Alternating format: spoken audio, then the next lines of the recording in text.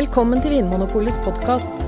I panelet I dag sitter programleder Trond Erling Pettersen og varefaglige rådgivere Anne Engrav og Anders Stuland.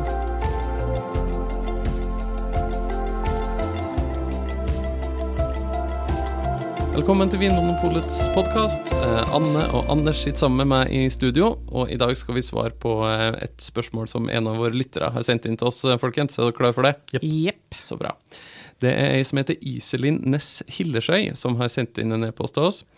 Og hun skriver at hun på vei til å bli sommelier, og har en del ønsker om tema som vi skal snakke om. Og blant annet, hvordan kan man forstå en ukjent vin ut fra det som står på etiketten? Så det tenkte jeg vi skal snakke om I dag. Hva kan vi lære eller forstå ut fra en vinflaskes etikett? Og kanskje hva kan vi ikke være sikre på? Er dere med på det? Ja. Som dere ser så har jeg tatt med en god del vinflasker I studio, så vi kan ta utgangspunkt I de konkrete flaskene som står her. Anne, foran det så har du det ser ut som en Riesling-flaske, for det ganske sånn høy og slank. Ja. Kan du lese litt om hva som står på etiketten der, og begynne å fortelle litt om hva kan vi vite da, når vi ser de ordene og tallene som står der? Ja, altså dette en ganske sånn klassisk tysk vinflaske. Her har de opplyst altså veldig ordentlig og tysk egentlig. Ordnung? Ja. At hvem som har laget vinen. Ja, det kan vi jo ikke si liksom, navnet på produsenten, da driver vi med alkoholreklame, men det andre som står der kan vi si.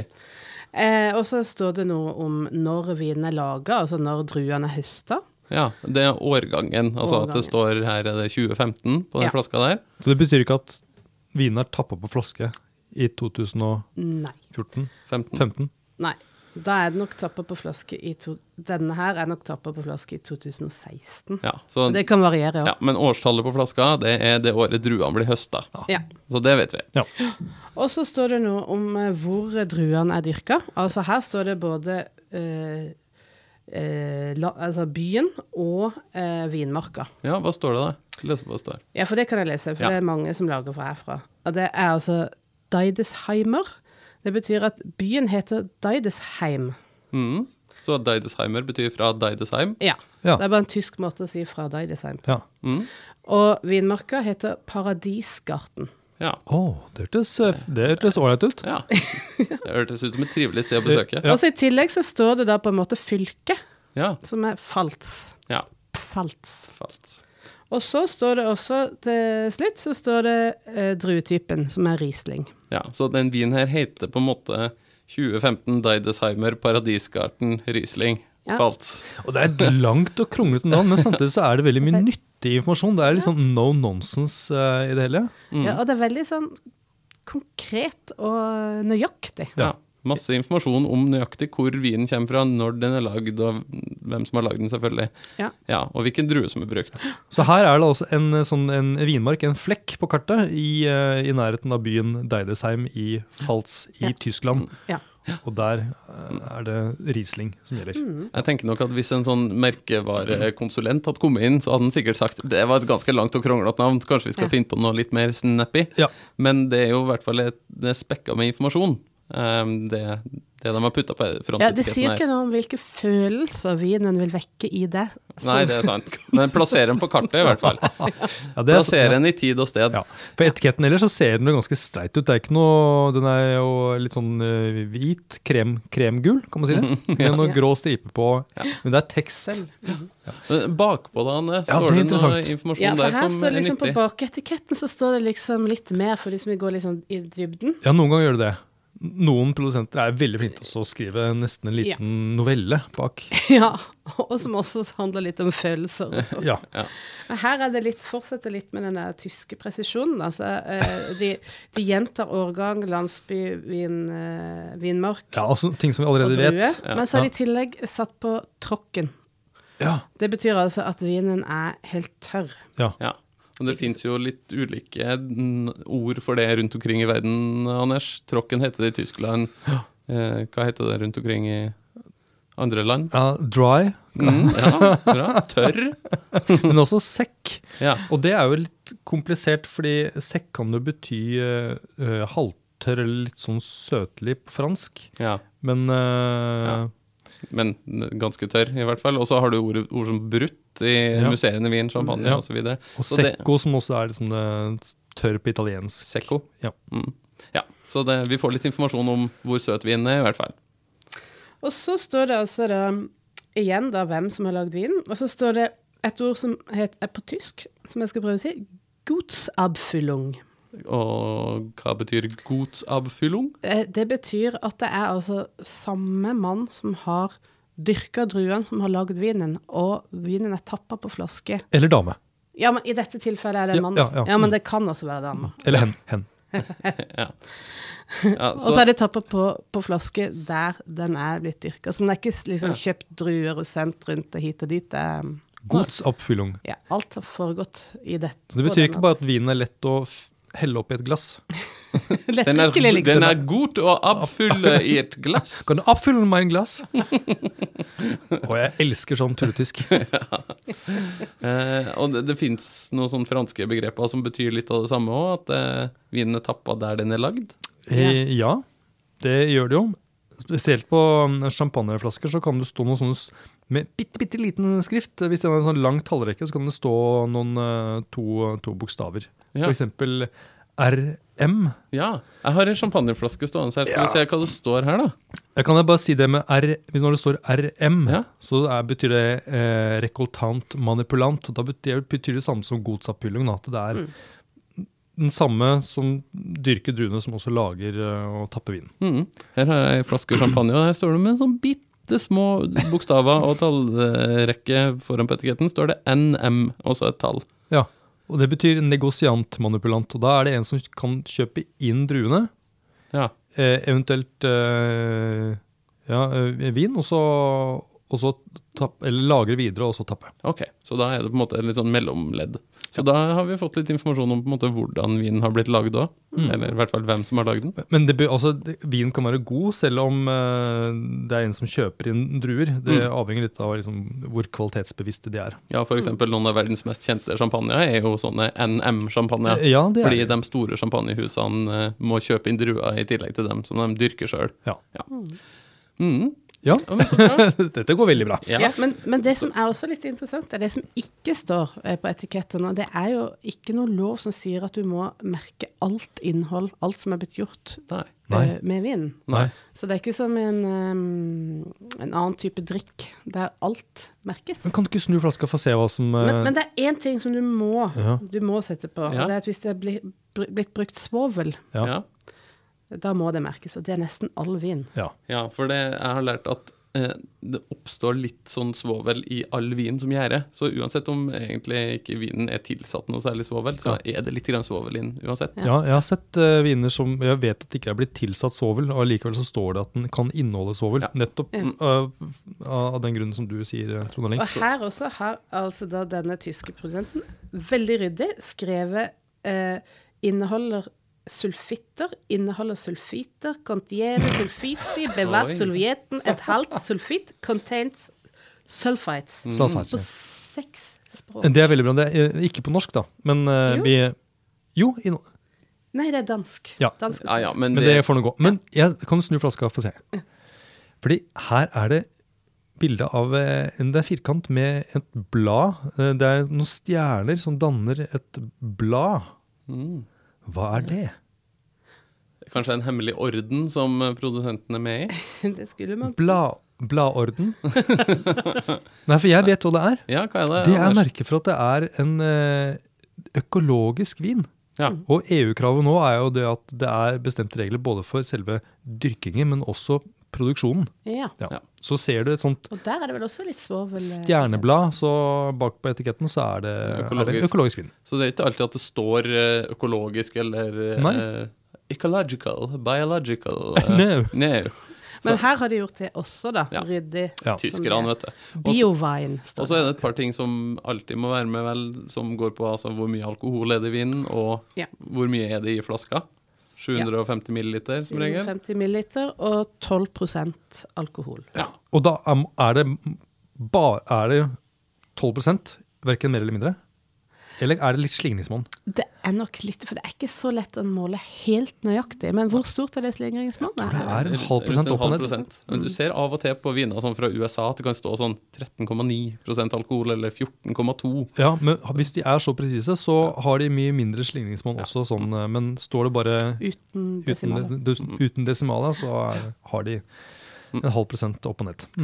Vi må haste videre, folkens. Nå skal vi se på 2 vinflasker som inneholder vin fra samme drue, men som kommer fra 2 ulike regimer, skal vi si det. Anders, du kan få æren av å holde en fransk hvitvin og en amerikansk hvitvin. Og jeg vet jo at de her inneholder samme drue, men det bare på en av flaskene her at det står hvilken drue som i. Ja, og det jo den som det står Chardonnay med ganske stor skrift på den ene i tillegg til årgang, og så står det også Carneros. Og det vet jeg et område i California. Så da skjønner jeg at den fra USA da. Ja. Så amerikanerne, de skriver det på etiketten med store bokstaver. Det her en Chardonnay. Ja. Mens den franske som du har i din venstre hånd. Ja, der står det ingenting om Chardonnay som jeg kan se. Nei. Det står derimot Macon, med Mason. Og hva Macon for noe, Anders? Ja, det jo en appellasjon til et område da, i Burgund i Frankrike. Det et sted. Ja, det et sted. Og det jeg vet at de hvite vinene derfra, de skal inneholde Chardonnay. Ja, det liksom det alltid Chardonnay når det hvit vin fra Macon. Ja, det et krav, rett og slett. Men det må du vite, på en måte, når du... Ja, du må det står ikke noe sted at hvis du lurer på hvilken drue det her lag på, hva skal du gjøre da? Jeg vet ikke, det står Chardonnay på etiketten her, men det jo byen. Ja. Det står veldig mye skrift på etiketten, men Chardonnay, det har de faktisk ikke skrevet noe om. Anne, det her et sånt typisk skille at Frankrike, der det litt mer sånn nesten hemmelig, eller du må være litt på innsida for å vite hva vinen jeg tenker det handler litt om tradisjoner å gjøre, at mange av de med langvinmakingstradisjon de landene har ofte mer fokus på voksestedet til druen enn hvilken type drue. Ja, og at det blir liksom mer og mer spesifikt på hvor druen har vokst, og hvor veldig nøyaktig stedfester det. Altså, i Frankrike så man kanskje litt sånn, her har vi alltid brukt Chardonnay, og vinen vår fra Macon, den alltid sånn. Ja. Så det på en måte selvsagt, mener dem. Og så det jo en del franske vinområder som lager viner blant av mange forskjellige druer også. Ja. Og som Chateauneuf du Pape har jo en drøss av druer. De kan ikke skrive alle de druene på etiketten, det blir veldig forvirrende. Så det noe med den tradisjonen med å blande druer som ikke helt passer inn i moderne markedsføring, kanskje. Nei, for det kanskje amerikanerne og på en måte resten av det vi kaller nye verden med Australia og New Zealand. Sånn, det i hvert fall lett å forstå etikettene. Ja, for da kan man forvente en eller annen stil. Hvis du liker Sauvignon Blanc, eller ser det på etiketten, så tenker du at da får man litt sånn stikkelsbær, hint av kattepiss. En frisk vin som tørr, Mens hvis det står Sancerre for eksempel, som en vin lagd av samme drue, 100% av samme drue, men den fra Frankrike, så da det på en måte stedet vinen kommer fra som viktig, og ikke drua. Ja.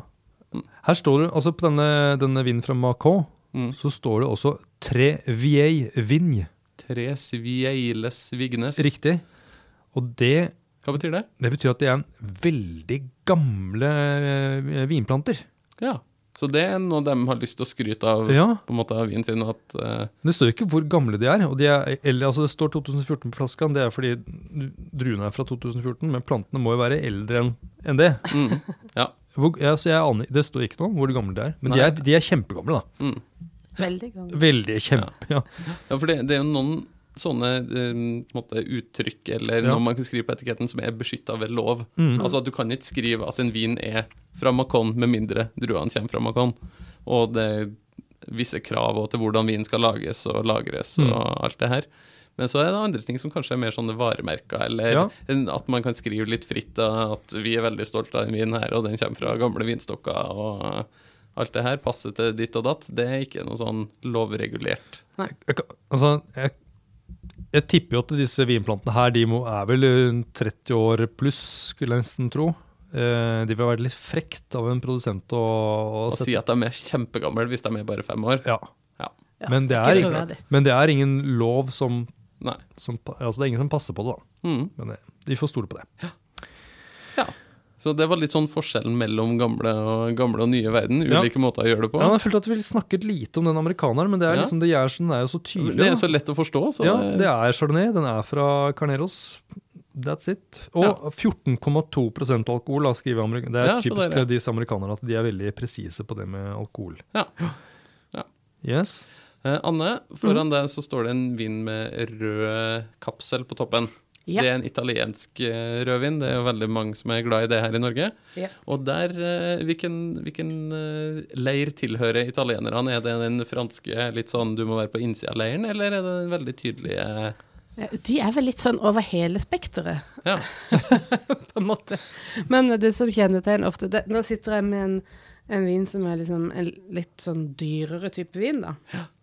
Og da tenker jeg at da er det vel litt viktig å feste det til et sånn klassisk område. Dette er fra Brunello di Montalcino, og det er et sånn klassisk område som følger en litt sånn tradisjonsrik måte å merke vin på. Da. Hvilken drue er den vinen der laget på? Det er laget av en drue som heter Sangiovese. Men det står ikke noe sted på flaska? Men det står ikke noe sted. Ja, de er noen luringer, altså. Men her står det faktisk at det inneholder sulfitter på kanskje 20 språk. Ja, ok. Så det har de vært veldig godt. Det må de ha med. Jeg kan jo gi et lite tips da, hvis noen som hører på lurer på hvilken drue den vinen her egentlig er laget av. Jeg finner ikke noe om det på etiketten. Bruk Vinmonopolet-appen som du forhåpentligvis har på telefonen din.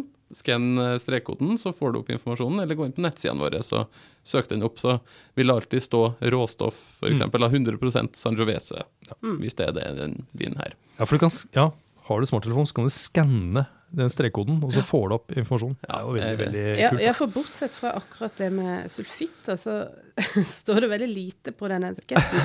Annet enn at det er da fra Brunello di Montalcino, og så står det under DOCG, som også er sånn kvalitetsmerke, da. Det italienske på en måte høyeste kvalitetsstempelet du kan få i Italia. Ja, så da er du på en måte garantert at vinen kommer fra akkurat det stedet lagd av akkurat de druene er lagd på akkurat den lovregulerte måten. Ja.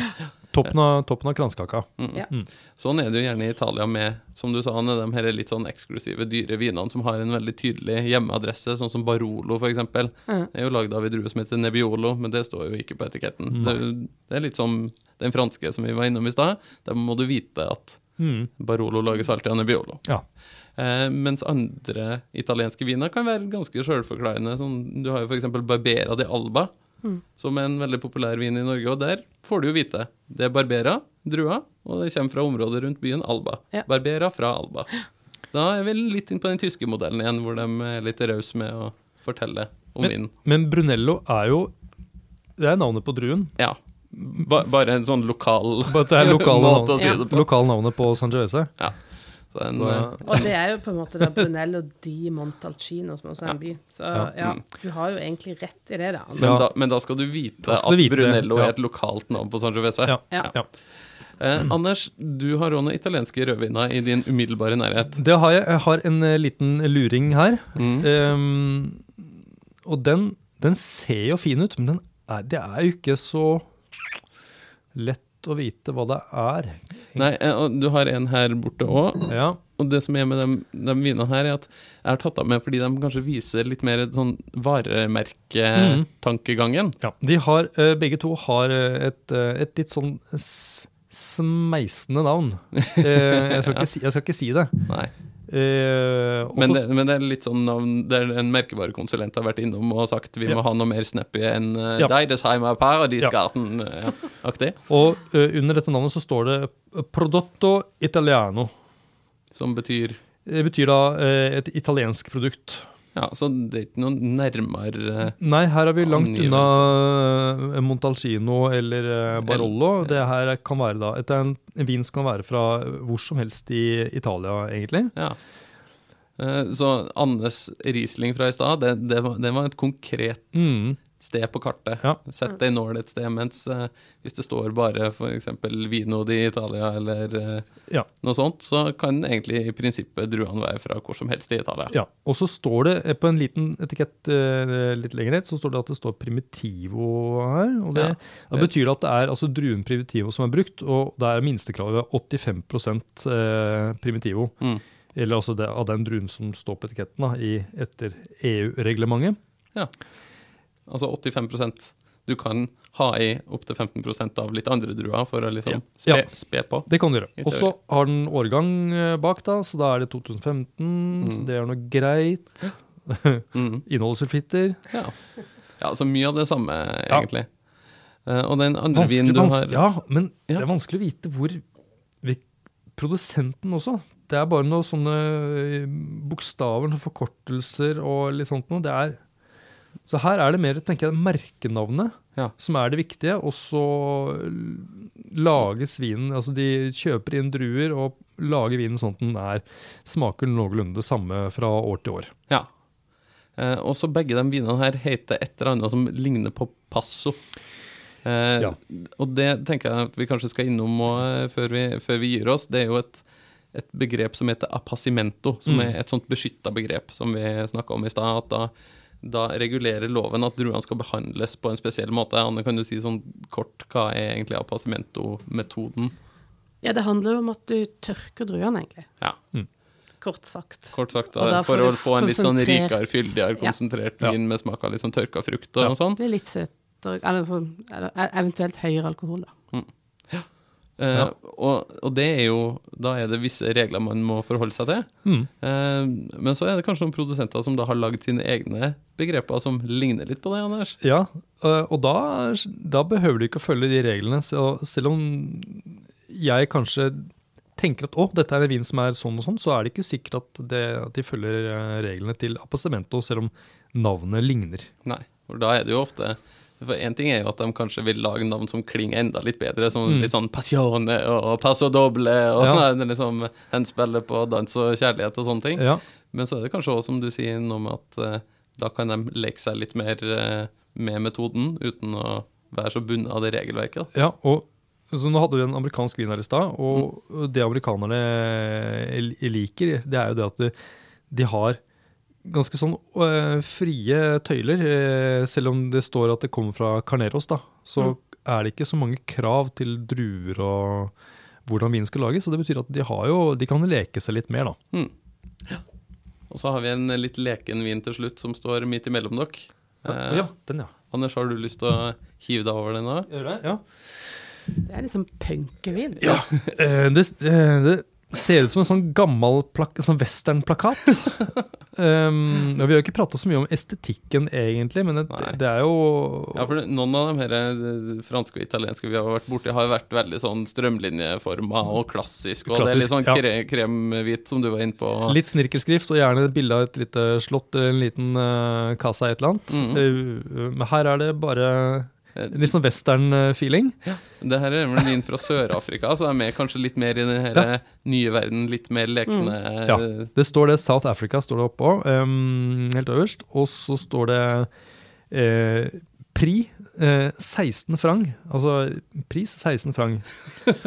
det må jo være tull. Ja, for de bruker ikke franc i Sør-Afrika, ikke i Frankrike. Så det veldig, veldig, veldig rart. Og så står det også midt på etiketten, made from grapes. Ok, men det jo greit å vite. Det gjelder jo egentlig all vin. Stort mer enn det vil liksom ikke produsenten fortelle om denne vinen, i hvert fall ikke foran på flaska. Nei. Men altså hvis vi selger en flaske som vin på Vinmonopolet, så det jo garantert at den laget av druer da. Ja, 100% druer. Yes. Men når jeg snur flaska, og det kan jo være lurt å titte bak da, der står det blant annet at det 10 dager 10 day skin contact, altså skallkontakt vel rett å oversette det, men ikke at det hud mot hud i 10 dager. Det hørtes deilig ut med 10 dager hudkontakt. Kanskje litt slitsomt. Men det her jo da egentlig en hvitvin. Ja, det jo det, for når jeg løfter på flaska så ser jeg at det en hvitvin inni, og det at det 10 dager skallkontakt, det betyr jo at det har da begynner produksjonsmetoden å nærme seg rødvinsmetode, så fargen her vil kanskje da gå mot noe sånn oransje, og at du kanskje får litt tannin fra skallet. Så det det vi kaller oransje vin? Nettopp. Ja. Så det bare, altså, de få ordene som står bak her, forteller at dette her ikke en vanlig hvitvin. Dette her en litt spesiell hvitvin, rett og slett. Men den skiller seg ut estetisk også. Den gjør jo det. Så vi har klart å formidle det på annet vis også. Ja, etiketten foran litt spesiell, men du må virkelig lese bak da, for å forstå litt hva du skal forvente av denne vinen. Ellers så står det de vanlige tingene som altså alkohol, og hvor i Sør-Afrika den kom fra Svartland, blant annet. Ja. Og så står det at alkohol avhengighetsskapende. Ja, det jo fint å ta med. Men nesten uansett hva det står på etiketten, om vi tilhører det liksom, tyske ordningssystemet, eller det litt sånn tilbakeholdende franske, eller det litt mer utadvendte fra nye verden, så jo uansett fellestrekket at vi kan få vite i større og mindre grad hvor vinen kommer fra, hva den lagd av, hvordan den lagd og så videre. Og som jeg sa i sted, vi kan jo gå inn på nettsiden til Vinmonopolet eller bruke appen for å finne ut enda mer. Og så det jo en ting som veldig vanskelig å finne ut av uten å åpne flasker, og det jo hvordan vin lukter og smaker. Ja. Så det kan du jo nesten aldri få vite bare ved å se på etiketten. Nei, det sjelden. Så det jo på en måte syretesten som man må gjennom uansett. Ja, også litt spennende da. Ja, ikke sant? Ja. Fordi man kan jo lese seg fram til masse rart, men du får aldri vite helt hvordan vinen smaker før du åpner flaska og prøver.